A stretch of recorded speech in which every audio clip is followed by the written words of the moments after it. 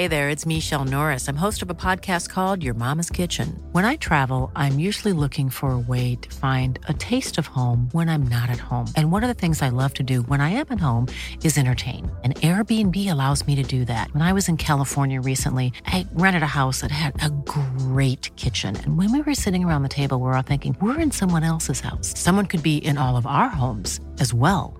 If you have a home, but you're not always at home, you have an Airbnb.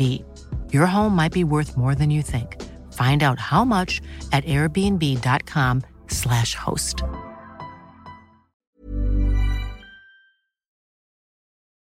I was in the water for about like 3.5 minutes or so, and Andy pulled me out of my boat, got me to shore, and started doing CPR. And then eventually I just like kind of started coughing up in water and came back.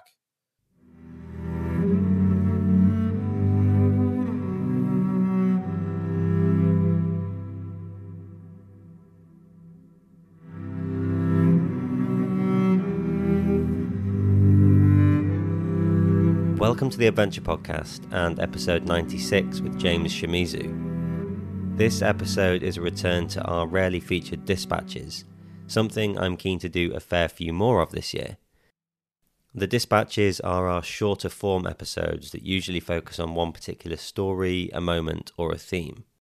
In this episode, I chat to James about his recent experience getting knocked out in a kayak in tricky whitewater and the ensuing rescue that saved his life. We got the idea for the episode after seeing the video of James's encounter that went kind of viral on Instagram. We've linked that video in the description of the episode. We also dig into a bit more detail and talk about James's childhood in Asia and how that influenced the person he is today. Okay, over to James Shimizu.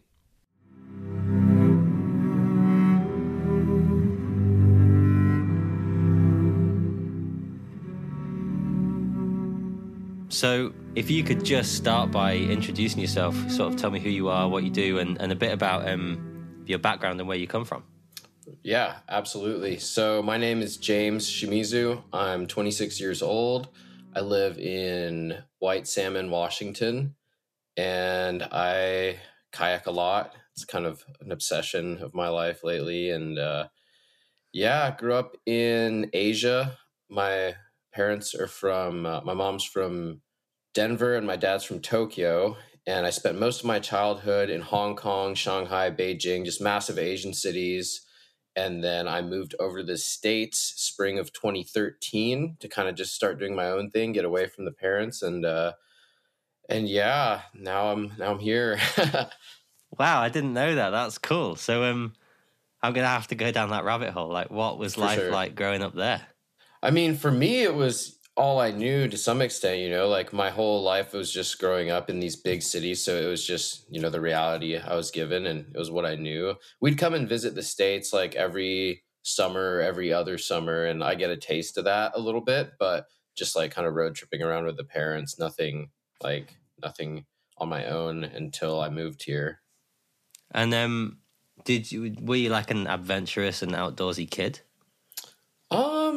I mean, I was into like sports in school, maybe like some soccer, some baseball, but honestly, like towards the end of high school and middle school, I mean, I rode bicycles a lot. That was kind of my thing before kayaking, just like road biking around. And yeah, I wouldn't say like that adventurous. I did like climbing some mountains, but nothing like this really. So how do you go from growing up in those kind of Asian cities as a non-outdoorsy kid to living the life you live now? So when I moved to the States, it was like May of 2013, and I had a little bike tour planned from Colorado, like Denver up to Yellowstone. Then I would explore around Yellowstone for a bit and then come back and start going to community college in Denver, which has yet to happen. I ended up just having so many people during that bike trip tell me I need to go to Montana and check out Glacier National Park. And eventually I was just like, all right, well, I guess I'll just go. And went up there, kind of fell in love with the place, and ended up just staying there. I mean, I went back at one point to get some stuff, but I just ended up spending that next winter in Montana. And yeah, I loved it. And what was the transition to kayaking like? Where did that come from? So my first, I guess almost year in Montana, I didn't have a car. All I had was my like touring bike and hitchhiking. And when it got too gnarly, I would just hitchhike around. One day I was hitchhiking to go skiing in Whitefish from Kalispell. So like 20-30 minute drive. But yeah, just hitchhiking. And then this guy, Brandon Sweet, this raft guide from Kernville picked me up. And he's like, "What are you doing on the side of the road? Like, I've seen you here before, but I haven't been able to pick you up because I was on a rush to work." And we got talking and we like went and skied together or whatever. And he was saying that I should sign up for their raft company the next summer. And I'd never even been rafting at this point. I was like, "Man, you're crazy. Like, I have no idea how to do that stuff." And he was like, "No, we need more people like you. It'll be great." And definitely a big learning process. But yeah, that kind of got me into the river world. And then next thing I knew, down the kayaking rabbit hole. But like, it's kind of crazy, right? To go from having literally never done it to working for a raft company. I think, I mean, that river, the river up there by Glacier, it's the middle fork of the Flathead River. And it's a really good river to learn on because it's like, can still be consequence, but it's pretty chill, you know? It's like class 2, 3. And so it was a really forgiving place to learn. And I think a lot of people there had never really rafted before. Like some people had a little bit of rafting background, but no one had guided. And I mean, there were definitely people who'd been working there for years and years, but I think there were a few of us who were just starting fresh, you know, from zero. But yeah, the idea of it at first was definitely kind of daunting. Yeah, for sure. I mean, it must have been. And so how does the kayaking play into it, or where did that come from? So I guess one moment when I first before I knew what kayaking was, I was down in Missoula with my roommate at the time, Tyler. We were just doing some like fun 5K run, and they have a surf wave in downtown Missoula called Brennan's Wave. And we were just walking around, and then I was like, "Wow, I don't know what these guys are doing. This is like," they're in short little playboats, and I had never seen anything like that. It looked almost alien, and I was like, "I don't know what they're doing, but it looks sick. Like this is, I don't know." And then it kind of faded away, you know, for a while, and then like at the raft company, I ended up acquiring just the tiny little playboat that summer, and just it was hard to get people to motivate to go out. And I get it. We spent all day on the river, and so people didn't really want to go out kayaking, and there weren't really a lot of kayakers at that first raft company anyways. But so sometimes I would go just like by myself. And one day I remember I like went by myself in the chill section, but you know, chill without knowing how to roll can be turned into a bit of a disaster. So like my boat was going downstream. I lost my boss's paddle. I'm just like swimming class 2 by myself. I just wanted to do it. And then after that summer, I guess that fall and winter, I met a fellow named Pat who worked for another raft company, and he was a good kayaker, you know, like he knows what's up, but he would go out there and just like do his thing and kind of accompany me. We'd have a good time while I was just like swimming and figuring it out. And yeah, I guess I worked for 2 seasons up there in Glacier, and then I was dishwashing at this Chinese restaurant in Whitefish, and I got a call from my friend Gonzo, and he's like, "Quit your job right now. I need you to come to the gorge with me. You need to come check it out." And luckily that was one job where it was chill. Like the boss was like, "No stress, man. Like it's all good." And so I went on a week-long road trip. I think that was fall of 2015 out here. And then I moved that following January. Hey there, it's Michelle Norris. I'm host of a podcast called Your Mama's Kitchen. When I travel, I'm usually looking for a way to find a taste of home when I'm not at home. And one of the things I love to do when I am at home is entertain. And Airbnb allows me to do that. When I was in California recently, I rented a house that had a great kitchen. And when we were sitting around the table, we were all thinking, we're in someone else's house. Someone could be in all of our homes as well. If you have a home, but you're not always at home, you have an Airbnb. Your home might be worth more than you think. Find out how much at airbnb.com/host. And it almost sounds like a stupid question, but what have you been doing since? Since then, I've raft guided. I've worked in restaurants. Mostly kayaking's been the main focus, and then, you know, doing whatever it takes to keep it going, like working on weed farms and all sorts of stuff. Since the pandemic hit, I've just been doing this DoorDash food delivery, which is kind of slowing down as the pandemic dwindles, but it was actually a real silver lining there for a bit when all the restaurants were closed. Like it was insanely busy and really good money, and also like freedom to have my own schedule to some extent. Yeah, and like, forgive me if I get this wrong, but I don't know a huge amount about the kayak world, like a bit, but I'm not immersed in that world. Like, as you know, skiing, when skiing first came around and climbing first came around, they were like counterculture kind of punk activities, and now climbing's in the Olympics, skiing's in the Olympics. You know, these are super mainstream activities that are done by millions of people. Does kayaking still have that kind of undiscovered counterculture feel to it as a community?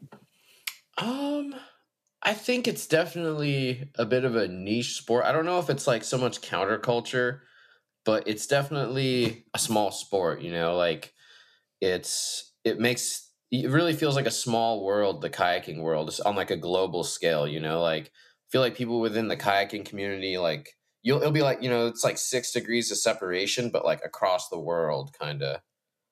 Like one friend in that you've met in Canada, will know someone in Chile that you know. Like it's a lot of people, and I think there's more than you can even really imagine out there. But yeah, it's definitely a small sport, and it makes sense. Like I get why not everyone wants to be like strapped into a plastic tub going downstream.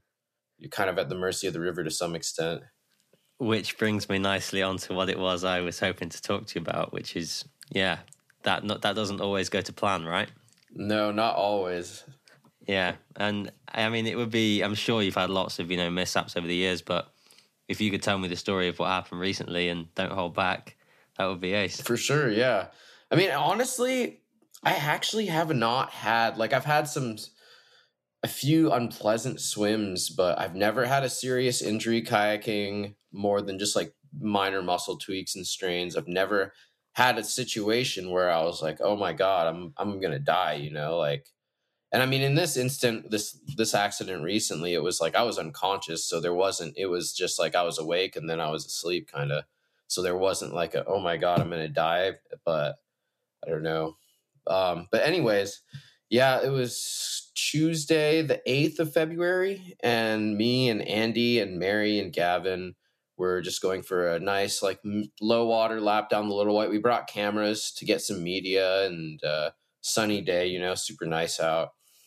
And yeah, we just stopped a bunch. It was like kind of a slower pace lap just because we were getting out to film and take pictures. But we get to Spirit. I run Spirit. I'm waiting below it. And then Gavin runs it. And as I see him just like clear out of Spirit itself, I peel out to line up the next move, which is Chaos, which is like a little bit of I think it's like a 4 or 5 foot ledge hole. And yeah, and honestly, until I had watched all the GoPro footage and people told me what had happened, all I remembered, my memory kind of stopped at like lining my boat up to come into Chaos. And then the next thing I remembered was hiking out with EMTs. And like other stuff has like slowly come back, but like it was definitely a bit of memory loss there. But having had friends who were with you and footage and all of that stuff, what are the gaps? What was it that really happened? So I lined up the rapid, and you know that's where my memory ended. But what had happened next? I was in a half slice boat, so it's a little more prone to going over the back deck and flipping. But I was just maybe a little too far right, maybe not enough speed, and I just like flipped end over end, back endering, and then missed about half a roll, and then I think that's when I smoked my face directly on there's this like basalt rock that forms a curler in the middle of the lip. And I think that's what was just like knocked me out. And actually, the hiker who helped Andy hold the rope had a cell phone video of me going over, and you can like see exactly what happens. And he's just like, you see me flip that second time, and then I go over the ledge hole, pop up, and my paddle goes one way, and I go the other, and like I'm just out at that point. And so I guess Andy saw that happen because he was still up at the lip of Spirit. And he ran down, and I believe he had the hiker hold the rope for him, and Andy clipped onto his life jacket. We call it live bait rescue. And he jumped in, and I was in the water for about like 3.5 minutes or so. And Andy pulled me out of my boat, got me to shore, and started doing CPR. And then eventually I just like kind of started coughing up in water and came back. Definitely pretty out of it right there. And they were like, I was like, what happened? You know, like they're kind of telling me and just like chill. Like, I mean, there's lots of questions to ask, but you tell that story like super calmly. Is that because you've processed everything that happened, or because it just was what it was? You know, you seem pretty level about it all. I mean, I get why some people would think that, like, I get this is like, you know, a traumatic experience for sure, but I don't feel like I'm traumatized or like PTSD from it. Like, I don't see this as being a barrier for the future of my kayaking or my life. You know, I think it's honestly, you know, it was definitely a close call, but I think it's honestly a gift, the perspective and appreciation that it provides. And I've definitely had my time to like watch the video, like process it all. And, but I don't know. I mean, it just makes sense to me. You know, I know what happened. I know what I need to not do again. And yeah, and honestly, I'm like pretty grateful. I'm relatively unscathed. I've got what they call it, orbital floor or orbital wall. It's like an eye socket fracture, a cheekbone fracture, and then my nose. It's a lot straighter now. It was way more broken off to the side, and that was actually one of the more frustrating parts of this whole ordeal. Was just dealing with the American medical system, getting it reset in time, because they say you have like 14 days from when it happens to when you should get your nose reset, or maybe you can still get it done after that, but I think it might become more difficult. So that was kind of like I'm on the phone every day for a few hours just trying to get it to come through. And luckily last Friday it went through and got it done. And, but yeah, you know, I'm like I'm not like my shoulders are good. I don't have any other injuries, which I'm super grateful for. What about your friends? How have they reacted to it? The people that were there with you? I think they're doing pretty well. Yeah, we hung out the day after I got out the hospital. So like 2 days after I hung out with some of them, and we actually went out into the woods and shot some guns, and just like, yeah, everyone seems to be doing really well. And I don't know, that's not really like a typical activity in my life, but they thought that would be a fun thing to just like go do. So it was good, you know, just hang out with them all in the forest and just, yeah, I think everyone's in really good spirits, all things considered. Yeah, and you know, not to put my own 2 cents on it too much, but you kind of live and exist within this community that we discussed before, right? And right, I think it will be difficult for lots of people to understand how calm you are about it all. But you know, is it just par for the course? It's just what happens in adventure and extreme sports sometimes, and that's the way it is. I mean, I get why some people, it's definitely like an intense thing, you know, having that happen is not chill. But like, I don't know, I think it's kind of weird, but I almost feel like it was overdue in a sense. Like I live my life in a way, I try to like train a lot, I visualize, I like obsess over kayaking in my head all day, even if I'm like doing other stuff, you know, like, and I guess that's debatable on how healthy that is, but you could call it dedication. I don't know. But like I try to make kayaking as safe as I can through training and just like any number of things. And I've been kayaking hard whitewater for years now and running waterfalls, and I haven't had anything serious happen. So I almost think in a sense that it was overdue, just probability and numbers game wise. I don't think this has to happen to anybody, but I feel like most of my friends have had more, maybe not close calls, but intense injuries or experiences. So yeah, I don't know. I guess you could just say it's kind of part of the game. Yeah. So then my last question, I guess, is you said it was kind of a gift in a way. What's the perspective shift? What's changed?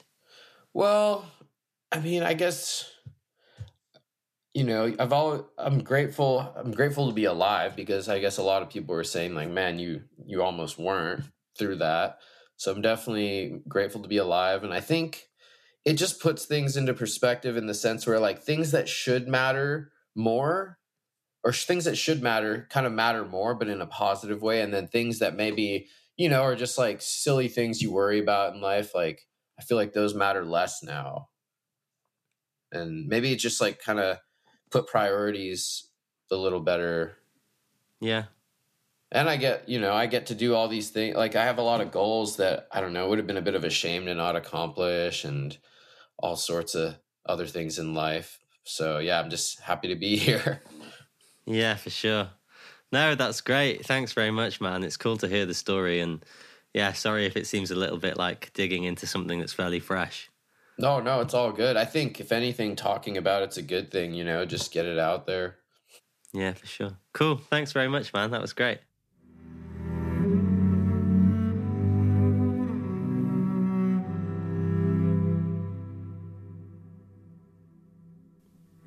Thanks for listening. For more information, you can check us out and follow along on Instagram at The Adventure Podcast. The podcast is hosted by Matt Pycroft and is produced and distributed by Orla O'Murray and Alex Hall. If you want to get in touch, then you can email us at info@theadventurepodcast.co.uk, and please do leave us an honest review on Apple Podcasts. They make a big difference to us being able to reach a new and wider audience.